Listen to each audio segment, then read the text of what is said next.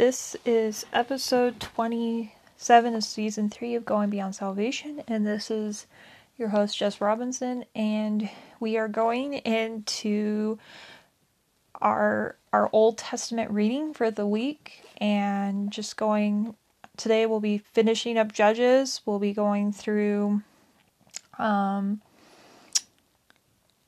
book of Ruth as well, and discuss about 1 Samuel.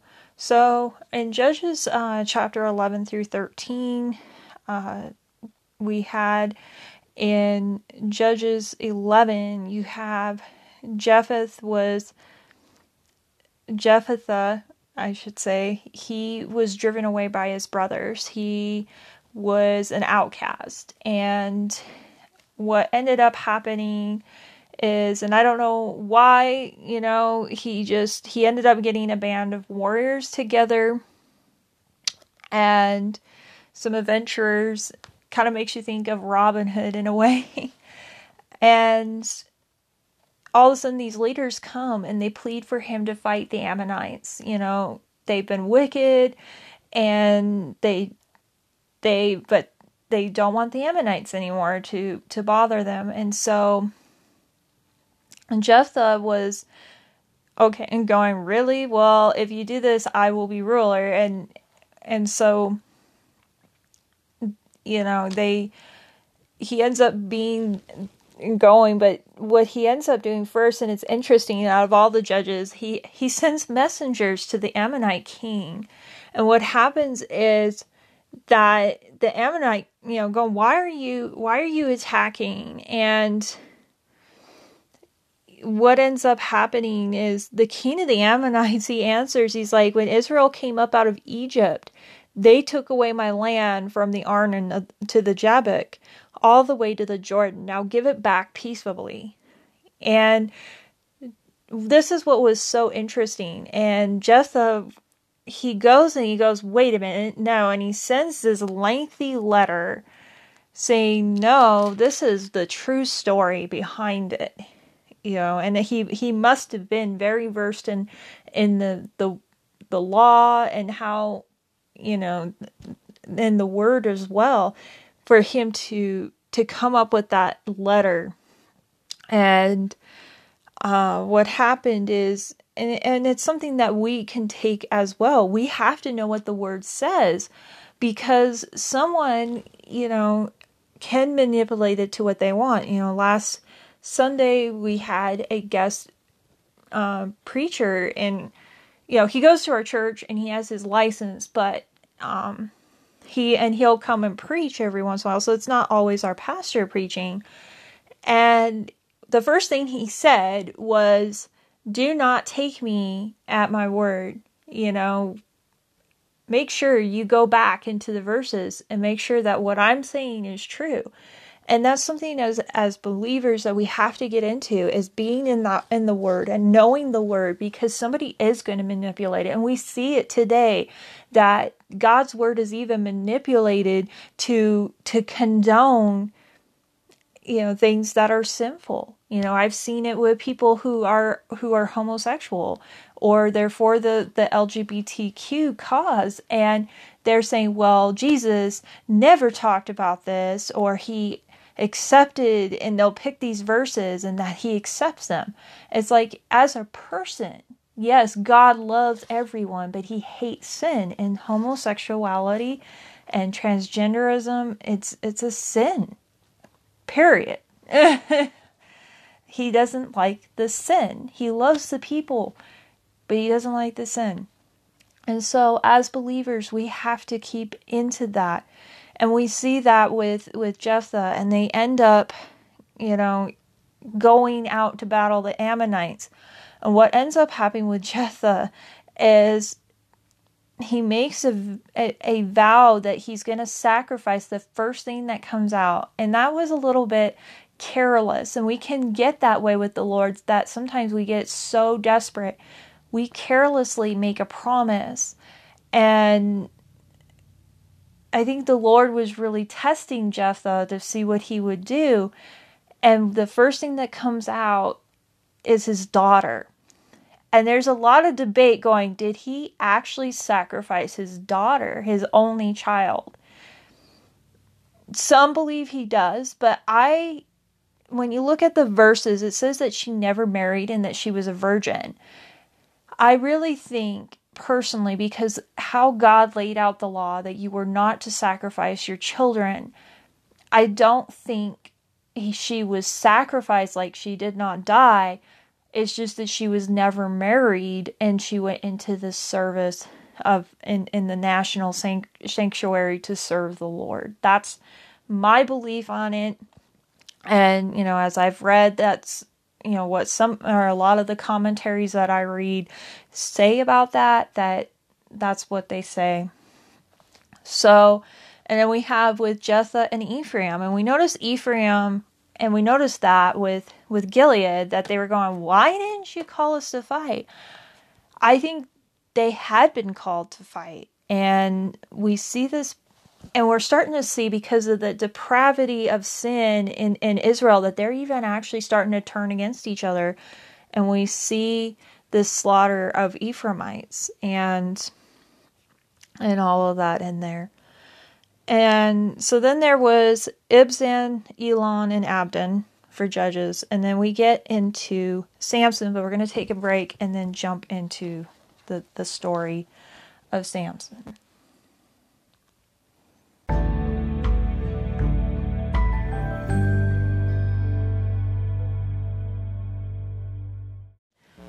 And we're back, and we're talking about Samson and the birth of Samson. And a lot of people know about the story of Samson because there are cartoons portrayed as Samson, and all of that. It's just kind of a well-known Bible story, but there's much more to it, because a lot of cartoons and stuff actually do not go into the actual story of Samson and what drove him to be such, to be so strong. But it's actually a really sad story, and we can relate to it in a lot of ways. And the birth of Samson, his mother was, sterile, and they couldn't have children. And this angel comes, and they have this, encounter with an angel, and she does first, and not the husband. And the husband has this doubt. But the angel, and it just shows how God cared that this angel showed up again so that the father would know about what was to happen. And this boy was, named Samson, was set apart as a Nazarite. And we've talked about the Nazarite in past podcasts, that it was part of the Old Testament laws that people could separate, or, that separate themselves or separate their child and make them into a Nazarite. They weren't to cut their hair. They weren't to drink anything that was fermented. They couldn't come across dead bodies or anything like that, or else they would be considered unclean. And it was, either for a certain amount of time or for always. And I think Samson was supposed to be set apart for his whole life. But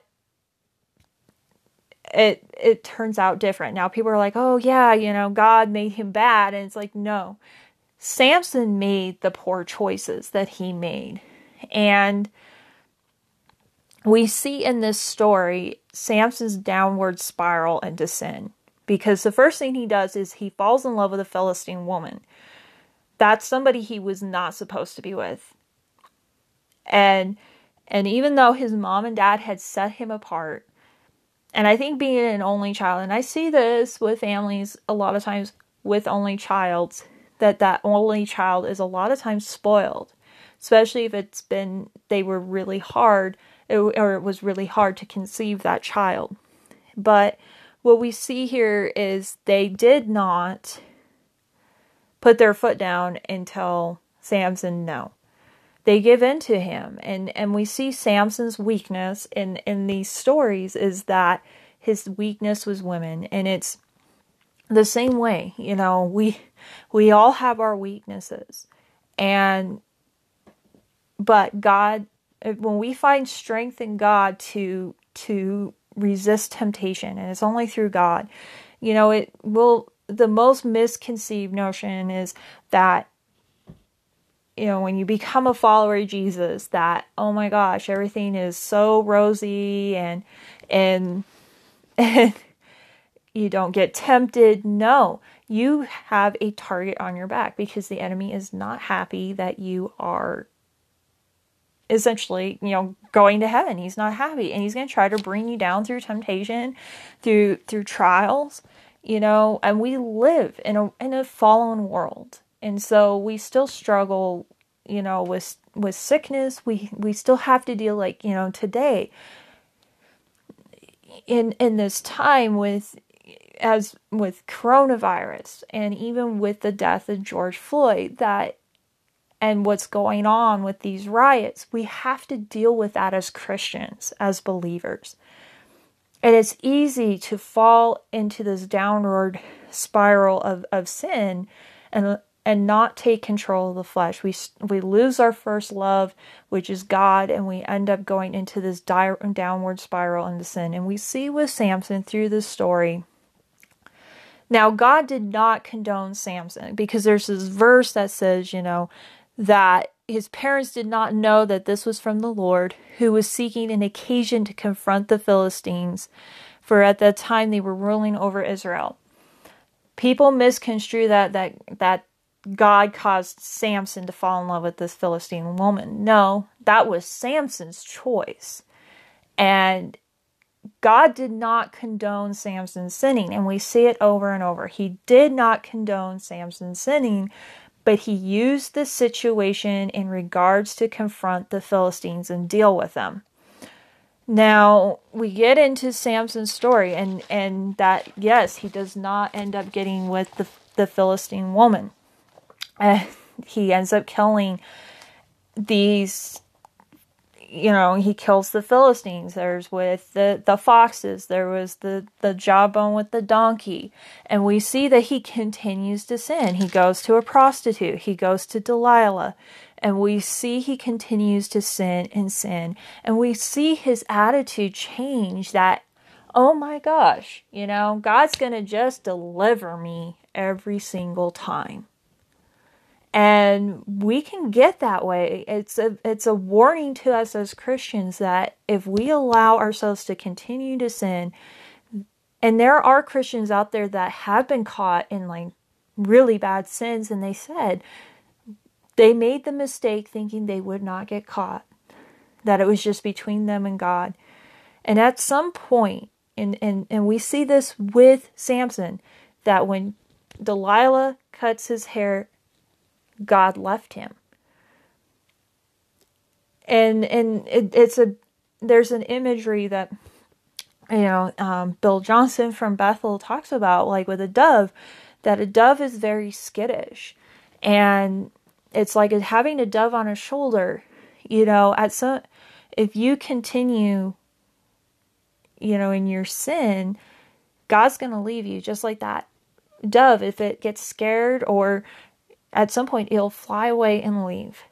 And if we continue to mourn the Holy Spirit, to continue in our sin, that God will leave us. And at some point God says, okay, because you have to realize that I'm more than enough, and not this. And so we see that happening. And Samson gets captured by the Philistines. He gets his eyes put out. Now his hair begins to grow. And at some point, Samson does say, okay, God, let me have vengeance one last time. And he kills more Philistines when he died than when he was alive.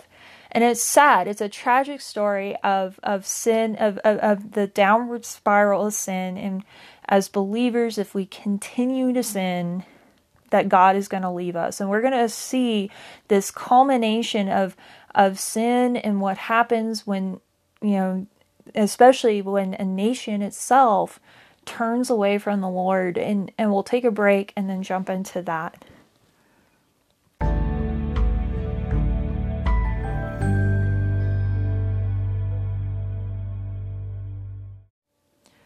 So we get into 17 and 18 of Judges, and even 19, 20, and 21 of Judges. Starting off with 17, there's Micah and the Danites. And Micah and these idols, the chronological history of the book of Judges ends with chapter 16.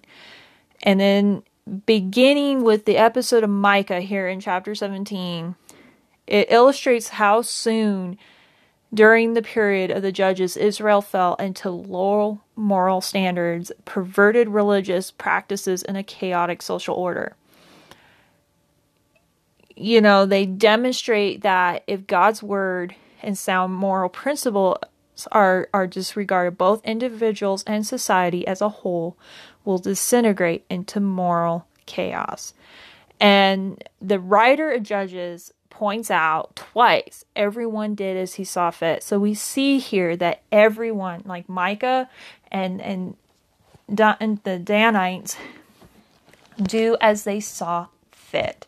And we see Micah, the depravity, that he stole money from his own mother, and then they turn it into an idol. He gets a priest, and the priest does whatever they want. It just keeps going downward. And we see it with the Danites. They take the priests and the idols as well. And then we get into 19 and this progression of sin. And we look at chapter 19, and as I was reading chapter 19, the Lord really pointed out to me how similar this story was to the story of Sodom and Gomorrah in the book of Genesis. That, with Lot and the angels, that this Levite, he had a concubine, which was not right. It was not sanctioned in the law. And he goes after her, and then they go to the Benjamites. And the Benjamites, they come out and they're evil, they're wicked, and they want to have, it was to the point they were, they allowed this country of Israel, they allowed sin to creep in, and they were allowing everybody to do as they saw fit, and it allowed this depravity, and this concubine ends up being killed because of the depravity. And sadly, I want to just say that there's so much similarity, in the U.S., especially as I've been watching in the news, that after the death of George Floyd, you see these riots happening. And, yes, in America, we have the right to protest, but protest doesn't mean you destroy people's buildings and set things on fire, and you don't hurt other people for the sake of justice. And as I was, we had a prayer meeting, and as we were saying, this is not about George Floyd anymore. It's about causing as much evil and chaos as they can. And as an excuse to, and it's just the depravity of sin. And we see it too as well, that, as Christians, we allowed, abortion.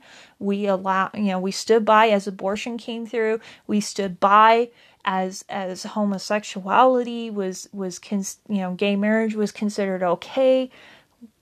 As we sat there and allowed this to happen, and now we even see that with marijuana, we see it with drugs. We see this depravity creeping in. Now transgenderism is considered okay. And then all of a sudden, and it's happening in California, that, if somebody is, attracted to a child, that's okay. No, it's not. That's called, we have laws against that. People go to jail for child pornography. And people go, well, you can't judge them because of what they think is okay. And you can't. It's like, that's not judging. It's standing on what God's word is. And you're the ones opening up the door for it. And so as Christians, we have to start standing up and saying no and going into the word of God. Now, it's God loves people and he wants to see people saved, and he doesn't like seeing this depravity that's happening. And that's why he sent Jesus, to die on the cross. And that's just something that we have to really think about. And we see what happens, that it causes such a civil war. And we see it in America. There's such a division. And it causes a civil war in Israel because the Benjamites, their own brothers, the other tribes said, hey, turn over the people who were corrupt and we'll deal with them. But they didn't. They sympathized with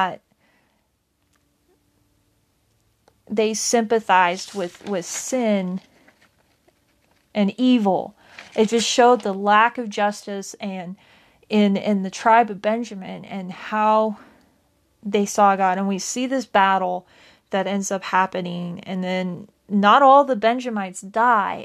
And then chapter 21 is a strange chapter because it's talking about finding wives for the Benjamites. And they didn't totally wipe them out. And so they're trying to find these wives for the tribe of Benjamin.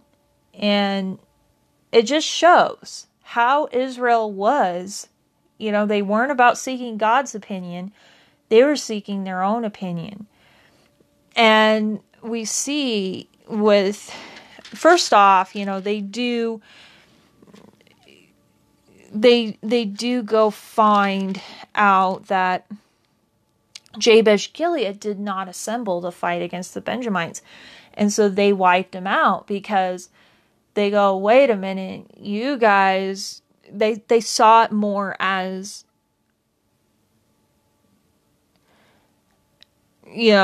siding with sin. Siding with sin and not stand with God and his people against this heinous sin, But then, and so they take the virgins from that and give them to the Benjamites, but there's not enough.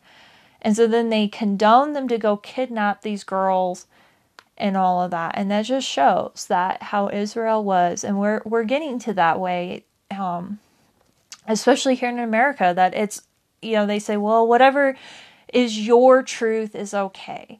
And it's not. Truth, and for it to be absolute truth, like Jesus, where he claimed to be truth.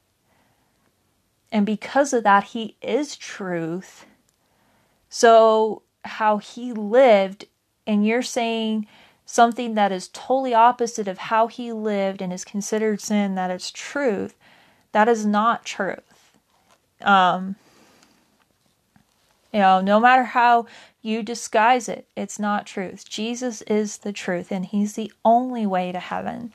And so that's just something that we have to, the book of Judges just shows the depravity that these people went into.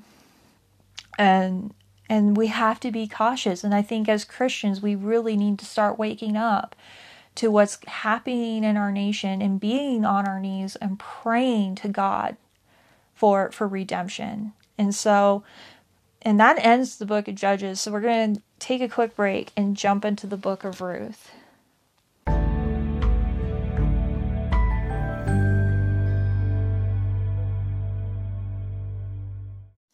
So we go into the book of Ruth, and this happened in the times of the judges. It was in the day of the judges, and we see that there's a famine that happens, and there's a woman who knew God and named Naomi, and her family leave for Moab, and her sons end up marrying Moabite women. One is Ruth, and one is Orpah. People want to say Oprah, but it's not Oprah, it's Orpah. R and P switched around. And we see with Naomi that she was a faithful follower of the Lord, but she experienced great adversity. And her husband dies, and then her sons die, and there's no children to carry on this lineage. And we see the bitterness in her soul. And as Christians, we can relate to that, especially in a time, like this with coronavirus, people who have lost their jobs, people who have gotten sick, or people like with the riots that have happened, the pain and the hurt that comes through. And sometimes we can feel like, where is God in this situation? But he's closer than ever. And we see in this book how God, his plan of redemption works in Naomi's life, and even in Ruth, through her daughter-in-law Ruth. Ruth, when Naomi goes back to Israel, Oprah, forsakes, she at first goes, but then she just forsakes and goes back to her people. But Ruth forsakes her life. She surrenders her old life, everything she knew, her own people, to go serve God faithfully and her mother-in-law. And she goes to people that she doesn't know. And God uses that faithfulness of Ruth. And 116 is very beautiful. It's used in a lot of weddings when she replies, "Do not urge me to leave you or to turn back from you. Where you go, I will go, and where you stay, I will stay. Your people will be my people, and your God, my God." That is a declaration of her faith in the Lord at that point. And I think, Naomi's life of being faithful in the Lord maybe spoke to Ruth. And Ruth follows her, and God uses Ruth, who was, a Gentile, considered a Gentile. And you think about the law, Gentiles were not allowed salvation. But they could later on they could convert to Judaism, but they weren't allowed to, a certain part of the temple. They were still distant. But we see God uses Ruth, and it's just amazing, and the similarities that there is, in our relationship with Jesus. And actually Boaz is a type and shadow of Christ. And because she meets Boaz, and Boaz, he notices her faithfulness, and she finds favor with Boaz. And it's the same way. We have found favor with God. Even though we were sinful, God went to great lengths to send Jesus to save us and to redeem us. And Boaz was this kinsman redeemer. And we see in the book of Ruth that, Naomi knows he's a kinsman redeemer, and he's like, "Ruth, go marry him." And what she does is an act of surrender. It's just like as we surrender to God. And Boaz goes, "There's somebody closer to me that can redeem you." And he goes, and that person would not redeem him. And so Boaz redeems Ruth. He and Naomi's family line. He becomes that kinsman redeemer. He marries Ruth. And the first child, because of the law and how it was, there was the kinsman redeemer to make sure that somebody's bloodline would not die out. And so Naomi, the first son, is attributed to Naomi. Now in the genealogy, it actually points to Ruth. And so here's the thing about it. Ruth is in that bloodline of Jesus, because the child that comes from that is, as we go down to the line, it's this, the Obed, the father of Jesse, and Jesse, the father of David. David's bloodline comes through Boaz. And see, it was through the line of David that our Jesus, Jesus, our Messiah, our Savior, came. And that's just that way. God came and redeemed us. And it's just amazing, the correlation. So, even though we read in Judges about the depravity of sin, there's hope because we have Jesus, the blood of Jesus. We have been redeemed. And because of that, God calls us, into this relationship with him, to forsake everything. And that's what we need to do. We need to forsake our old lives and move forward in this relationship. And not only that, but to share this great news with everyone around us, especially in such a time as this. There are people filled with anger and hurt that need to know that God has redeemed them. God is in their situation, that he can take away their anger. And that's just something we have to look to. And that's just something, it's just so amazing. And so, Book of Ruth is short, but it's so powerful. And it's just amazing. God used this faithful woman who wasn't even a Jew, and just used her mightily. And it's just amazing. It's such a beautiful story, just showing how God uses everyone, and his redemption is for everyone. And so that's it with Ruth. So we're going to take a quick break and then jump into 1 Samuel 1 and 2.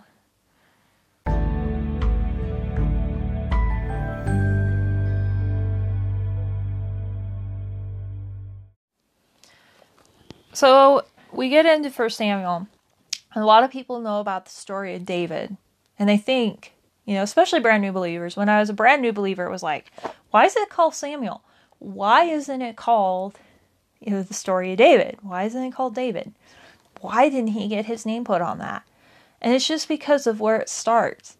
The story doesn't start with David. It starts with a prophet named Samuel. And because in that time, as I was saying, Israel sought to do whatever they wanted to. And that even included their priests. We see with this in chapter 2 about Eli and his sons. His sons had slipped into moral depravity. And we see that even today in the United States, in all over the world, that there are many religions out there that have forsaken God's word to be popular with the world, to not be judged and criticized. They've allowed and condoned sin into their own lives, to say, well, that it's okay. God still loves us. And we see this depravity, and I know I'm kind of jumping forward, but later on, God gives a prophecy to Eli saying, you're going to not be the priestly line. He points to a faithful priestly line, which points to Samuel. Samuel came, we see the story of Hannah, a woman who was discouraged, just as we are, as sometimes in our Christian walk. God has given us promises in our hearts, and we're not seeing it.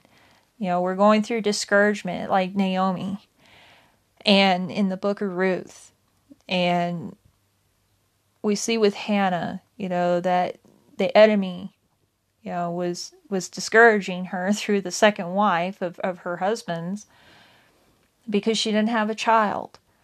But Hannah kept pressing in, and she makes a vow to the Lord that, if she conceives one child, she'll give him to him. And she does. She conceives. And the son that is born is Samuel. And Hannah does that. She gives Samuel to the priesthood. And Samuel could have walked in the line or the ways of Eli's sons, which is weird, but he doesn't. God's hand was upon him. And we see that because of Hannah's obedience, God gives her more children because of that. And sometimes, just faithful obedience. And God will call us to sacrifice something, to let go of something. But when we do, and we're walking in faithful obedience, there's something on the other side. There's just something more. And so we see the son Samuel being raised up. And And we see, it says, he continued to grow in stature and in favor with the Lord and with men. So it wasn't just God's favor, it was with the favor of men as well. And so we're going to end there, because we're going to talk about in next week's reading about his calling and what Samuel does, in his life. That's why, this is called 1st and 2nd Samuel. I don't know why it's called 2nd Samuel, because if I remember right, he's not even in there. But I think at one point it was one book, and it just got broken into two books, if I remember, in my classes. So, but that's it for this week on the Old Testament Bible stories. And, so stay tuned for the next podcast coming up, and that will be on Psalms and Proverbs.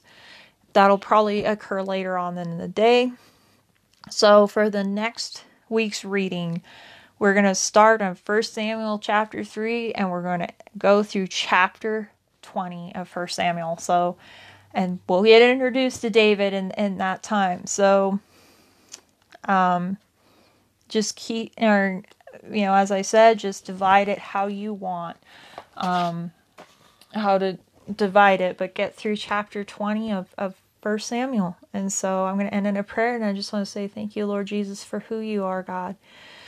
Lord, we just give you the honor and the glory, Lord, today, Lord. And Lord, I just lift up our world and our nation to you, God. There's so many people filled with hurt, with pain. Lord, I just pray that you would just come in and put your peace and your healing in this land. Lord, we repent of our sins for condoning sin and condoning abortion and homosexuality, Lord. And as your word says in Zechariah, that, Lord, when we turn to you, you turn to us, Lord. And Lord, bring healing to our land. We pray against any more riots. We pray for healing in that area, Lord God. We pray that you would just begin to work in the lives of those who want to cause harm to others, Lord. That Lord, we pray for divine intervention for them, Lord. And I pray that you would just continue to work in this COVID-19 situation and bring healing. Bring healing economically. Bring healing physically to this nation, Lord God. And Lord, just work mightily. And Lord, I pray that as we continue to read your word, that it would just bring revelation into our hearts of how we are to live, oh Lord Jesus. And that, Lord, we just give you the honor and the glory in Jesus' name. Amen. Have a great day, you guys.